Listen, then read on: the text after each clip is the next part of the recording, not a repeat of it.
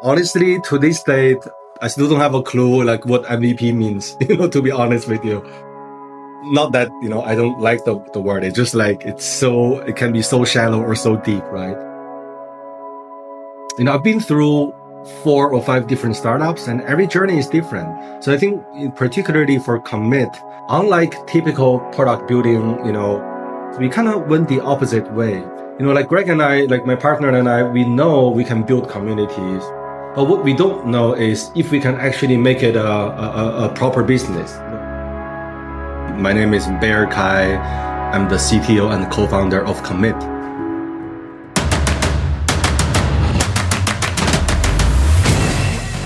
This is Code Story, a podcast bringing you interviews with tech visionaries who share in the critical moments of what it takes to change an industry and build and lead a team that has your back. I'm your host, Noah Labhart, and today how Beier Kai established a remote-first developer community where engineers are paid to find their next gig. All this and more on Code Story. Beier Kai has been in the tech space for 16 years, almost exclusively in early-stage startups. The third startup he worked at did pretty well, which was Hootsuite. He was the first engineer writing the first line of code for the social sharing platform. Towards the latter years at the company, he fell in love with helping engineers grow their careers and managing teams. Passionate about community, started organizing meetup groups outside of the company. Outside of tech, he's married with 2 boys. He finds that being a father helps him to be a better business owner, thinking towards building something for the long term. Being based in Vancouver, he loves to ski during the winter and be outdoors hiking and camping in the summer. After Beier left Hootsuite, he was interested in getting back into the startup life and solving a new problem. He got together with his now co-founder, and a particular problem stood out to him: the difficulty in building a successful career within the startup ecosystem. He was puzzled to see great talent leaving the startup world, and he wanted to fix it through a private professional network. This is the creation story of Commit. I left Hootsuite because I'm just really missing the startup world, right? So I decided to move on, started a company, and sold it about 2 years later. After the exit, I was ready to tackle a new problem. My good friend, Greg, who is my co-founder, we met at Hootsuite in the early days. I was the engineer and he was the business person. Different department, but we share a lot of ideas, ideologies in terms of building high performance teams and stuff like that. So we got together, we explored multiple ideas, and one of the problems just really stood out, something that's been bothering me for a long time. I think through my personal experience in the early days at Hootsuite, and also a lot of startup engineers I've met over the years, share the same problem. It's just not easy to build a successful career in the startup ecosystem. It's very hard to find the best opportunity for you outside of your local circle, unless you live in San Francisco, right? Technical interview just sucks. It's nonsense. And, and engineers who work on the startups, they have to do this over and over again, right? You work at a startup, a year later that failed, you move on to the next one, you have to do another 10 rounds of interviews, which is just not, ideal experience, right? You join a company, there's really small team, lack of support tailored, for you. So how do you become successful at the job? How do you grow your career? Personal growth, it's never been a priority at an early stage startup. And then just all the financial stability that you have to deal with. So I think, given all these problems and seeing a lot of great engineers, they chose to work at big companies like Amazon, Facebook. Yeah, it puzzles me and also painful for me to see that great talents leaving the startup ecosystem. That is the reason why I felt like this is a problem really worth of solving. So obviously it's a journey that starting from solving small problems to, where we are today. It's been quite a journey, but in a nutshell, Commit is a private professional network, for remote startup engineers. We empower our engineers to build better software and grow their career faster. So you can kind of think of us as a mashup of Y Combinator plus LinkedIn for remote software engineers. We use data to connect developers together to solve problems faster. Essentially in 3 key areas. We have this peer support component. let's say, intelligent peer support that connects engineers to get unstuck, on day-to-day, problem-solving activities. And then the other aspect is learning and development, which is really personalized way to help engineers to grow their career. And then the last one being, helping engineers to find the right career opportunity to switch to. So those are the three key components that we have in our private community. So tell me about, what would be the MVP, Beier? What would be the MVP, the first product or portion you built for Commit? How long did it take you to build? And what sort of tools did you use to bring it to life? Honestly, to this date, I still don't have a clue what MVP means, to be honest with you. Not that, I don't like the word. It's just it can be so shallow or so deep. I've been through 4 or 5 different startups and every journey is different. So I think particularly for Commit, unlike typical product building startup venture, usually you have an idea, you build a product as a free version to get traction and then you start offering paid service, right? But for us, we kind of went the opposite way. Greg and I, my partner and I, we know we can build communities, we can tackle technical interview problems, we know how to support engineers, but what we don't know is if we can actually make it a proper business. What we ended up doing is building this quote-unquote enterprise version to generate revenue from the get-go. Our very first MVP is essentially a low-level, no-code email plus spreadsheet. What we do is we bring engineers in, we hire them directly as an employee for financial stability, and we go out and then connect with all the major seed stage VCs and source high-quality startups. And then we make all the manual connections, and we design a pilot program where engineers who join us get to try out different startups for a few months and then pick the one that they're really passionate about and want to stick with long term. So that part of the business, that's how we started, right? With literally no software at all, right? Just kind of put them all together. It's kind of weird, honestly. I came from the background of building software and I have to hold my urge to write any line of code, right? But I think, after this program, what we call it the EP program, engineer partner program, became mature and we were able to help a lot of engineers, we started using a bit more high-level no-code solution like Notion, Airtable, HubSpot, Typeform, you name it. All these tools, we kind of built certain automation together to make the whole process a bit smoother and less kind of labor intensive. I think that carried us for over a year, to continue fine-tune the EP program in terms of bringing engineers into our community and then bringing startups in and matchmaking. Since late last year, after we raised a seed round, we were able to start really thinking deep on the long-term vision that we have in mind. This whole helping engineer finding opportunity, that's the entry point, that's the enterprise business that proves that we can build a model around this. But really our long-term, vision is this private professional network. So now we are building proper software platform, transforming the whole matchmaking business into the software, but really start looking into building the platform, for this private professional network. You touched on these a little bit, but I'm going to give it space for a full answer. Tell me about the decisions and trade-offs you had to make. And maybe one of them was, not using software in the beginning, right? Or another was when to, add automation pieces or advance the product. But tell me about how you coped with those decisions. It was quite a struggle thinking about, on one hand, there's all these amazing no-code solutions out there that is pretty mature that, you can just use and get things working. But at the same time, it won't be long-term and, you won't be able to customize the way you want it, right? So there's going to be pain point. On the other hand, we know we can build software, right? And we can build it pretty fast. Myself, my team, we are quite experienced. We still decided to go with the no-code solution, just really optimized speed over quality. At this time, we are doing a lot of migration from all these no-code solution to software-based solution. And that journey has been quite a mess. And I will still make the same decision, but definitely there's consequences that, people need to be aware of. Another trade-off that we kind of have is just essentially, do we take the time to figure out what we build next? Meaning let's do proper research, user research. Let's make sure we design the mockups and then validate, with the users. Or let's just build something really quick and get it tested right away. That's always been a constant kind of struggle that we have to deal with. Now we are becoming a bit more mature and we are following certain product development cycle, in terms of user validation. But back then we just use a combination of both, based on a specific use case. How did you go about maturing and progressing the product? And I think to wrap that in a box a bit, what I'm looking for is how do you build your roadmap and how do you decide, okay, now this is the next most important thing to build?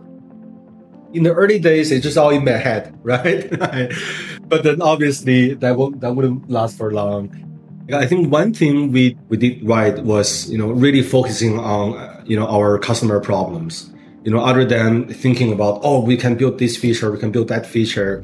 Really, let's talk to our current customers and potential customers like engineers and just figure out for this startup ecosystem, engineers trying to build a successful career in the startup ecosystem, what are the problems, challenges they are facing? So I was able to talk to over 100 engineers.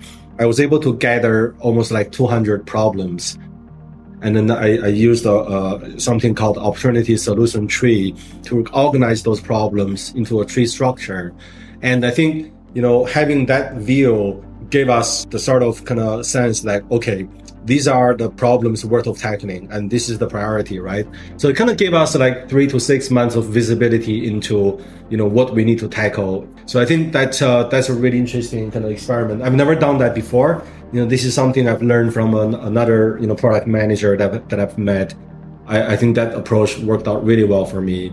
We never really even thought about building a 1-year roadmap. It's just too unpredictable for us. Most of the time, we just have 2 to 3 months of roadmap, maybe 6 months at very high level. Every problem we work on is really just very experiment driven. We use a combination of quantitative data using amplitude to track the overall kind of quantitative metrics. We also use products like Hotjar to track qualitative data, where we can actually see the user behavior and then use that to inform our user experience and see what we can do to improve that, along with the bigger problems that we've gathered and then that we want to tackle through different experiments. From a software product perspective, we are more like a pre-seed, I would say. But our business overall, because we started with the enterprise, startup business, we are post-seed. Our team has a dozen employees, and building an early stage product, with a dozen employees, communicating the vision, the roadmap, synchronizing, aligning everyone, that's been quite a challenge for us. Well, let's switch to team. So how did you go about building your team? And what did you look for in those people that indicated that they were the winning horses to join you? Obviously, skill set is a big factor we look at. But then the most important thing I look for is, does this engineer or this member has a growth mindset? And is this employee highly, collaborative? So I think over the years, I've interviewed over 1,000 people throughout my career. I've hired, over 100 and working with lots of people. And I think just the thing I've learned is it's easy to train people up on skill set, whether it's a technical skill or even soft skill like communication. What's really hard to train people up is the mindset. So I think, for early stage startup, I felt like the most important thing is having that growth mindset, being able to, like a learning machine, right? Always constantly learning and relearning and happy to tackle challenges, step out of the comfort zone, and highly collaborative as well. Because in early stage startup, I just really believe a strongly collaborative team that can tackle challenges together is just really important quality. So those are the two things I usually, look at the most, on top of just the skill set that we're looking for. Well, let's flip to scalability then. So interesting question, given I know you started without software, right? So I'll see where you start this question, but did you build this to scale efficiently early on, or have you been fighting this as you grow? We have a very, very unique path here, actually. So normally what I would do is, I would optimize speed for quality, or like over quality anytime. as an early stage startup, you have so much constraint. The last thing you want to do is build a perfect software that nobody uses, right? So I think, I would just optimize speed for quality, all the time. That being said, the uniqueness of Commit is our customers are engineers building early stage software. And our mission is to, help them build better software and grow faster. What we ended up doing is in the early days, as our community started shaping up, we have dozens of really senior software engineers who has done it, been there, done that before. And what we did is we got a few folks together and created an open source software called Zero, a scalable infrastructure on the cloud that you can build any software on top of, in a matter of like 10, 15 minutes. The reason we did this is really to, as a toolkit to serve our customers, who are early stage startup engineers. And now it's been powering over, a few dozen softwares out there. And that's kind of what we use, for our own software platform as well. So that gave us really a scalable infrastructure, with Docker, Kubernetes, CI/CD pipeline, building on the Amazon cloud or GCP cloud, auto scaling, load balancing, analytics, you name it. Pretty much all the major components are encapsulated into this open source software. Even though our intention wasn't to build a scalable system, as a startup, but we kind of make this project and we build our own project on top of this open source project. Our system is actually pretty scalable. Interesting, with open source, have you had, a lot of contributions, or have you had people find, commit, and join, the network based on that open source repo? It's actually something I really hoped would happen. This Project Zero, it isn't really a core business of ours.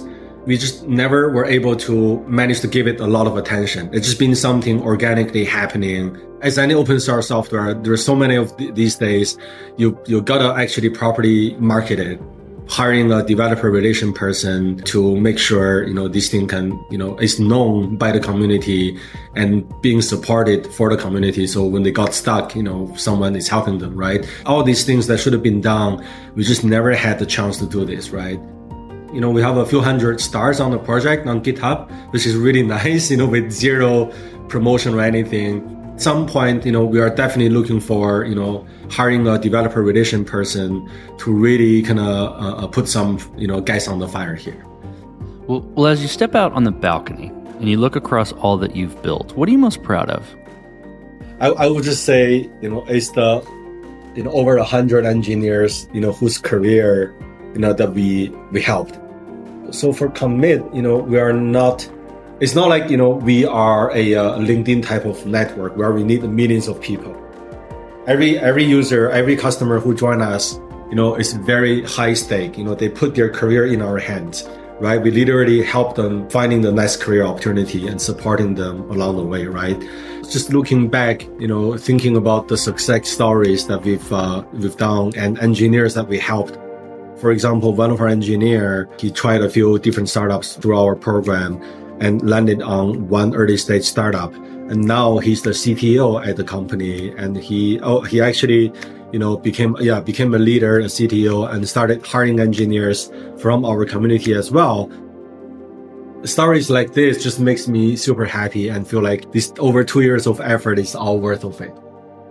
I think one thing that really helped us to really focus on the quality other than the numbers is having mission aligned investors, who really give us space and time, to figure out how we can create deep value other than, more users.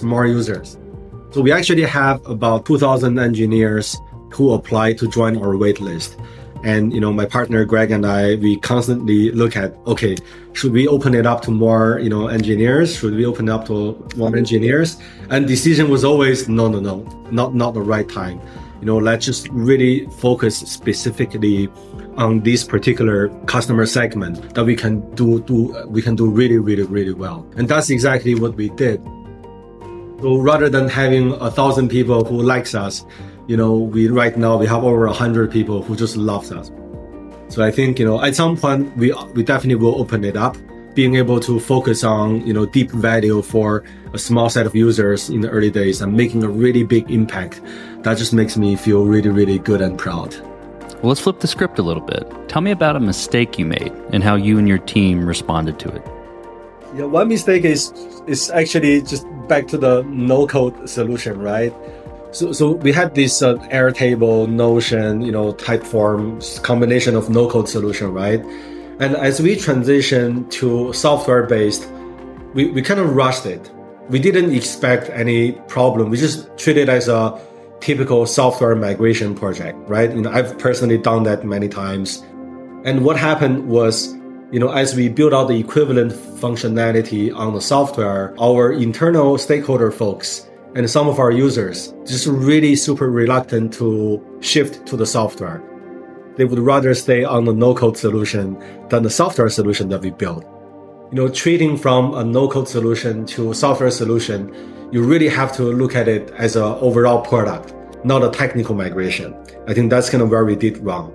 The user experience on the software platform wasn't exactly the same. We thought it would be better and more streamlined, without doing much research and validation. And it turns out to be either something that the users are not used to, or it's actually not intended to do exactly what they're looking for. Unfortunately, we wasted quite a few cycles there, which I would totally, do differently, if I were to start it again, right? I think you're right on with that. I think it is the pattern where you build a no-code solution and you basically try to run it as long as you can until the seams burst, and then you've got to build something a little more robust. But if you get to that point, then I guess your idea is validated. Yeah. I mean, the idea is validated on the old piecemeal, right? And now you want to build a new shiny thing. And is that actually shiny, right? I think that the key is really treating this migration as building a new product for a user base, but better, right? And I don't think you should take the shortcut, just like build it and then migrate people to use it. Well, what does the future look like for Commit, the product, the network, and for your team? The only thing that I have in mind is the whole remote working trend, especially for tech professionals. I think Greg and I, we started the Commit very focused on solving startup engineer problems. But, one interesting thing we did when we, launched the business is we decided none of us have ever done remote working before, but we both somehow believe in, the future is remote. So we started the company as a remote first company. We never had an office and, stuff like that.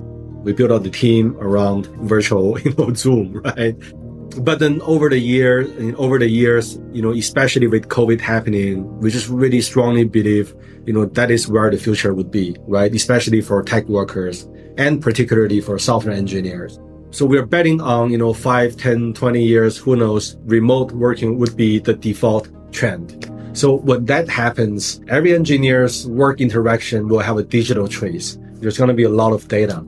So I think for us, how can we leverage that data to connect engineers to solve problems faster, to grow their career faster?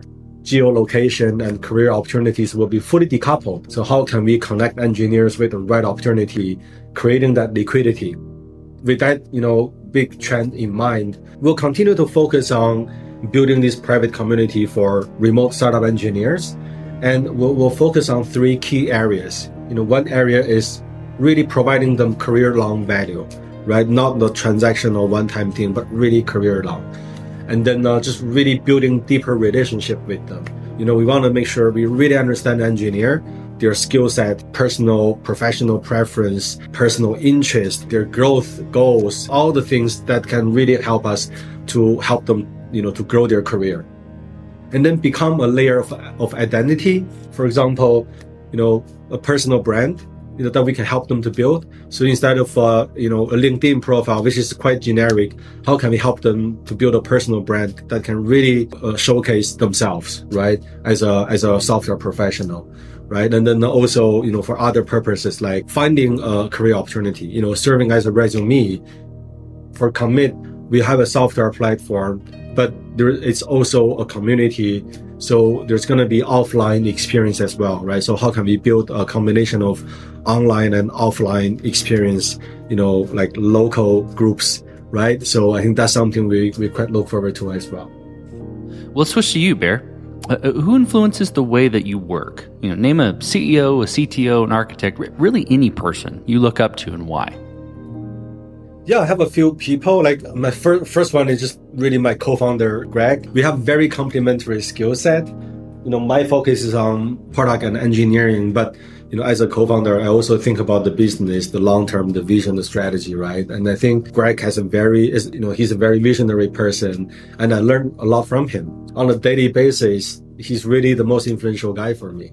I also have a personal coach. I've never had a coach until half a year ago. Really valuable for me to figure out who I am, what is the things that I need to focus on, what is the strength and weakness, and what should I work on. Like, I think having a personal coach has really changed the way I think about myself.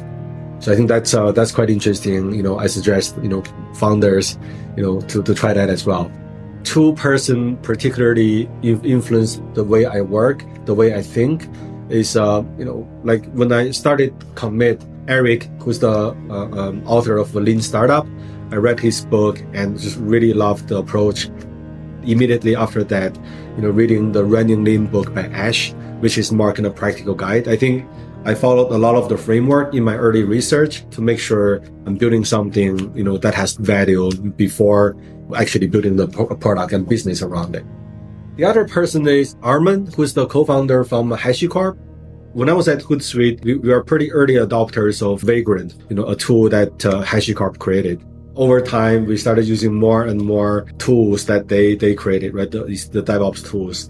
In 2014, I believe, I got a chance to go to SF and met Armin in person. We had lunch together.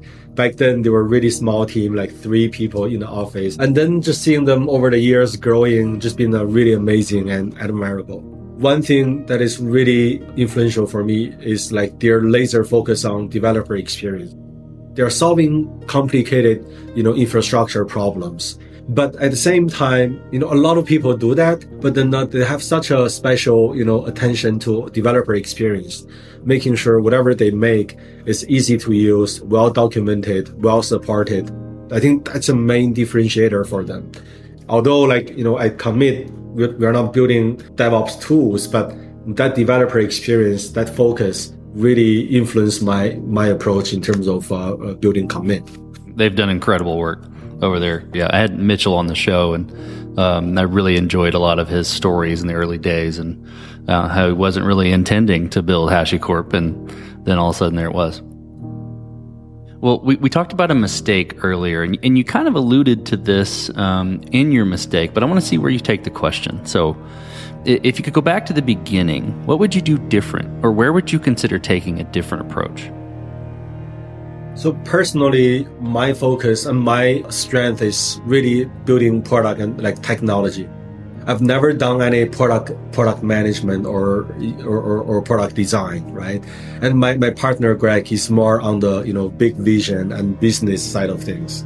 So I kind of expanded my responsibility managing product and manage design, only to learn that I'm not good at it. If I were to do this again, I would partner up with either someone who's very strong on product or someone who's really strong on design, at least one of them, to complement my skill set. So we don't have to go through a bunch of issues that we had before. Yeah, so I think, look at the key areas of skills that is missing and see if you can partner with someone. Could be a business partner, could be one of the first hires, right, to focus on. Another thing I would do differently is just, from a technical perspective, we started building our software using a Node.js, but then the senior folks on the team are really good at Golang. And we started writing Golang for certain kind of components of our service. And now we have this mix of Golang and Node.js. Node.js has been giving us troubles in terms of, not a typed language. Now we're dealing with both, in the early stage product. I think the last thing I would say is just a bit of funny, naming things. Someone mentioned before, the 2 hardest problems in software is naming a variable and caching, caching management. So I think that naming a variable applies pretty well to the business. How do you name your persona? How do you name a project? How do you name different things at the company? Because the business evolves so fast, things can change, right? The worst case scenario is the name you gave a project, and because the project changed, the name is really misleading now. What do you do with it? So I think for us, one bad decision we made, this name doesn't make sense. Let's just give it a better name. And turns out it's just like a slightly better name. And now you have a name that doesn't make sense. And then another name that is half-baked, refers to the same thing. It seems like a trivial problem, but actually when the team grows, I didn't do the exact calculation, but I'm pretty sure dozens of hours, across the team would spend just to figure out, what the hell we're talking about it here. I think we would have been better just to spend like a fraction of the dozens of hours and then just, figure out actually a better name, like the best name to describe, this project or this customer persona or whatever it is, right? So anyways, that's just like an interesting thing that I've learned along the way. Well, Beier, last question. So you're getting on a plane and you're sitting next to a young entrepreneur who's built the next big thing. They're jazzed about it. They can't wait to show it off to the world and can't wait to show it off to you right there on the plane. What advice do you give that person, having gone down this road a bit? This is more like reiterating the point. I think it's really important to focus on validating the ideas first before raising money or building the product right away, right? Like just talking to customers, like just really talk to customers, talk to potential customers, validate the problem, really to see like if people jump through hoops and they still, use your product, it means you really have something there, right? I think, that's the sign I'll be looking for. Don't rush building the software. It's expensive. It takes a long time. Another thing I would say is when you feel that you're ready to talk to the investors, it's probably a bit late. One thing I've learned is the second that the whole raising fund became like an idea, I think that is the time you should just start talking to tier 3 or tier 2 investors. Because every conversation through the investor, it really serves multiple purposes. Like, it helps you validate your idea, you get feedback. It kind of forces you to really think through like your elevator pitch and value prop. And then building relationship along the way, right? So I think that's something that I've learned, and I think, every entrepreneur should think about as well. And I think the third thing is just don't do this alone. I don't know the stats these days, but when I got into the space, founders usually just be the solo founder, right? I think it's better now, but I personally really appreciate having partners, for a new startup that shares complementary skill set, but also shares the same vision. Startup is a hard journey, lots of hard time. I think the glory times is probably just like 5% of the overall journey. 95% is just like nightmares, right? That you have to deal with, right? And how do you deal with that nightmare? Having a partner is just really, really important. Oh, those are fantastic. Well, Beier, thank you for being on the show today. Thank you for telling the creation story of Commit. Yeah, well, thank you again for having me, Noah. And this concludes another chapter of Code Story. Code Story is hosted and produced by Noah Labhart. Be sure to subscribe on Apple Podcasts, Spotify, or the podcasting app of your choice. Support the show on patreon.com/codestory for just $5 to $10 a month. And when you get a chance, leave us a review. Both things help us out tremendously. And thanks again for listening.